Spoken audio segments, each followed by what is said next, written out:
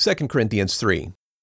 Are we beginning again to praise ourselves, or do we need letters of recommendation to you or from you, as some people do? You are our letter, written in our hearts, known and read by everyone. You are being revealed that you are a letter of Christ, served by us, not written with ink, but with the Spirit of the living God, not on stone tablets, but on tablets that are hearts of flesh. This is the confidence we have through Christ before God. Not that we are sufficient in ourselves to credit anything as from ourselves, but our sufficiency is from God, who also made us sufficient as servants of a new covenant, not of the letter, but of the Spirit. For the letter kills, but the Spirit gives life.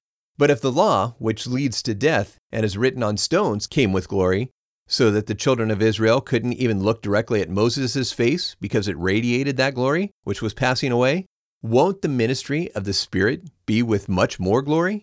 For if the ministry of condemnation has glory, there is far more glory in the ministry of righteousness.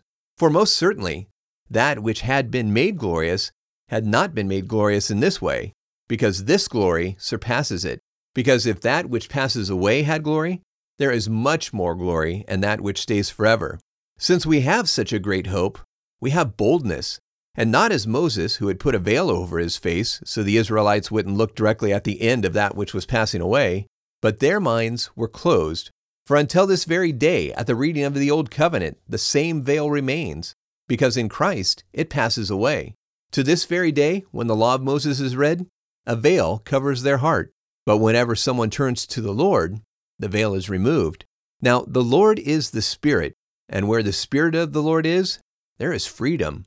But all of us, with unveiled faces, seeing the glory of the Lord, like in a mirror, are transformed into the same image from one level of glory to another, which is from the Lord, who is the Spirit.